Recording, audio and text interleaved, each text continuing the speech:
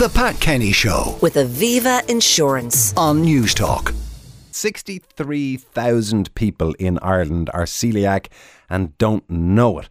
So this is Coeliac Awareness Week, and we're discussing both the disease and the testing for it. And to discuss that, I'm joined by Dietician at eatwell.ie, Sarah Keogh. Good morning, Sarah. Morning, Anton. Now, celiac versus gluten intolerance. Discuss. So, both celiac and gluten intolerance are genuine people who really do need to avoid gluten. But with gluten intolerance, usually they can tolerate a tiny bit of gluten.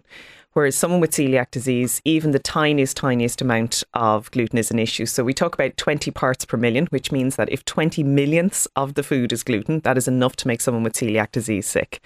So it's really, you have to be such a really So this strict. is a pinch of flour in a dinner? Oh, less. It'd be, if you look at the very tip of a pin, that amount of gluten will do it. And it will do what? So in about 40% of people with celiac disease, it will make them very sick within 2 or 3 hours. So huge vomiting, incredibly bad stomach pains, diarrhea, 2 days of that for about 40%. 60% won't get quite a strong reaction, but what it will get is both of them will get really bad gut damage. And over the years, that contributes to quite a lot of diseases later on. So the big one we see for a lot of people with celiac disease would be osteoporosis, really big risk of that. But the bigger risk is our undiagnosed, because, as you said, we've 63,000 undiagnosed and they're at a much bigger increased risk of bowel cancer.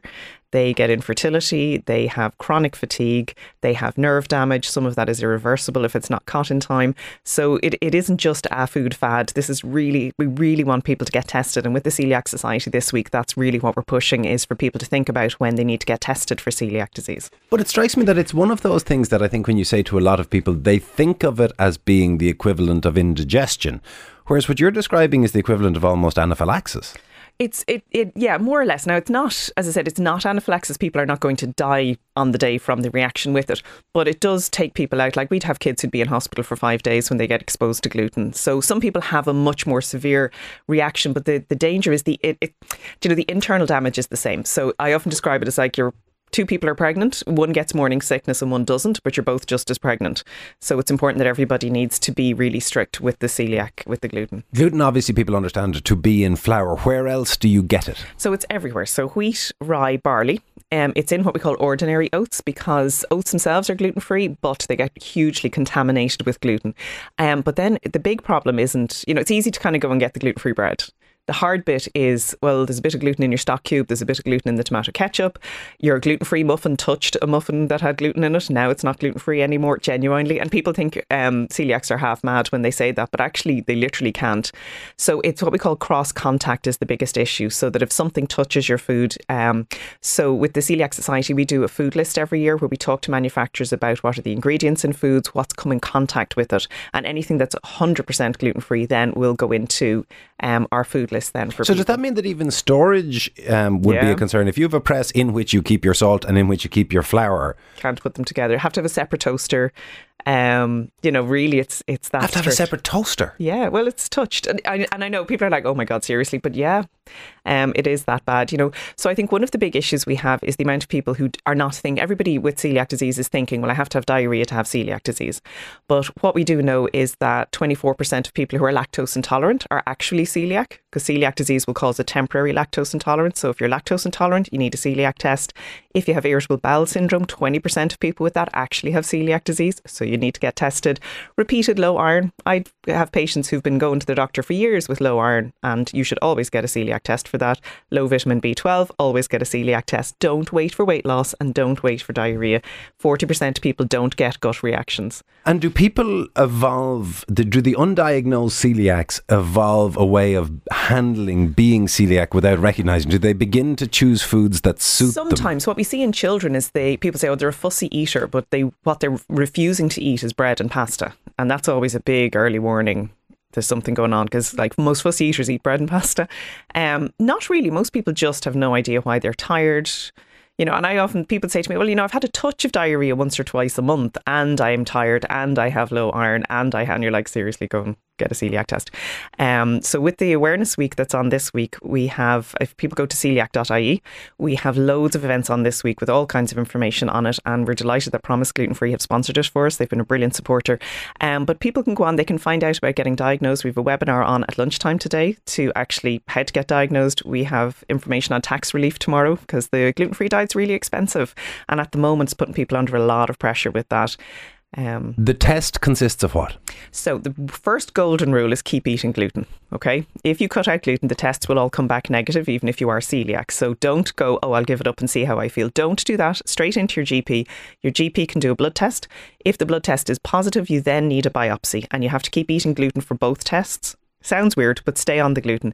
And then if your biopsy then is positive, then you'll be diagnosed. And then you need to see a registered dietitian. Don't go this alone. People all end up still eating gluten if they don't go to see the dietitian. So your GP can refer you, or should refer you, to the HSE dietitian.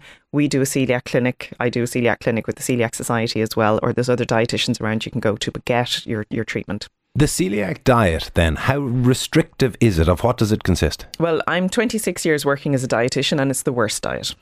Hands down, it is the most difficult diet because, as I said, you can get your gluten-free bread and your gluten-free pasta, but then you have to go through the food list. You have to look, well, is my mayonnaise gluten-free? Is my herbs gluten-free? Even dried herbs can have gluten in them.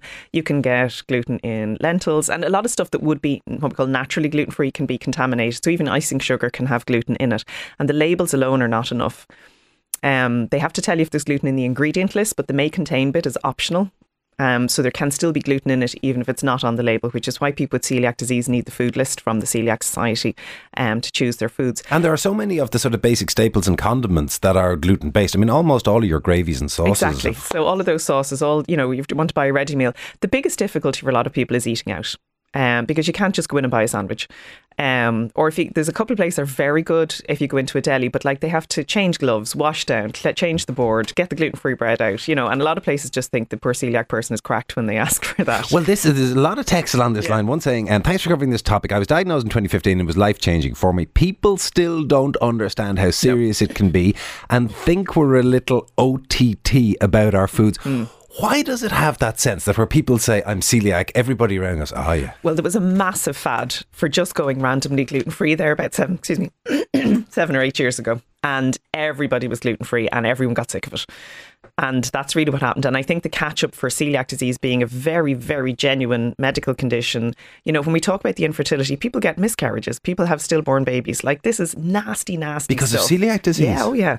It's a good cause of fertility. Like, if someone's going through infertility and they really need, both men and women have more difficulty becoming parents if they have celiac disease. Like, it affects the entire body. It's this huge autoimmune disease. People are not being faddy.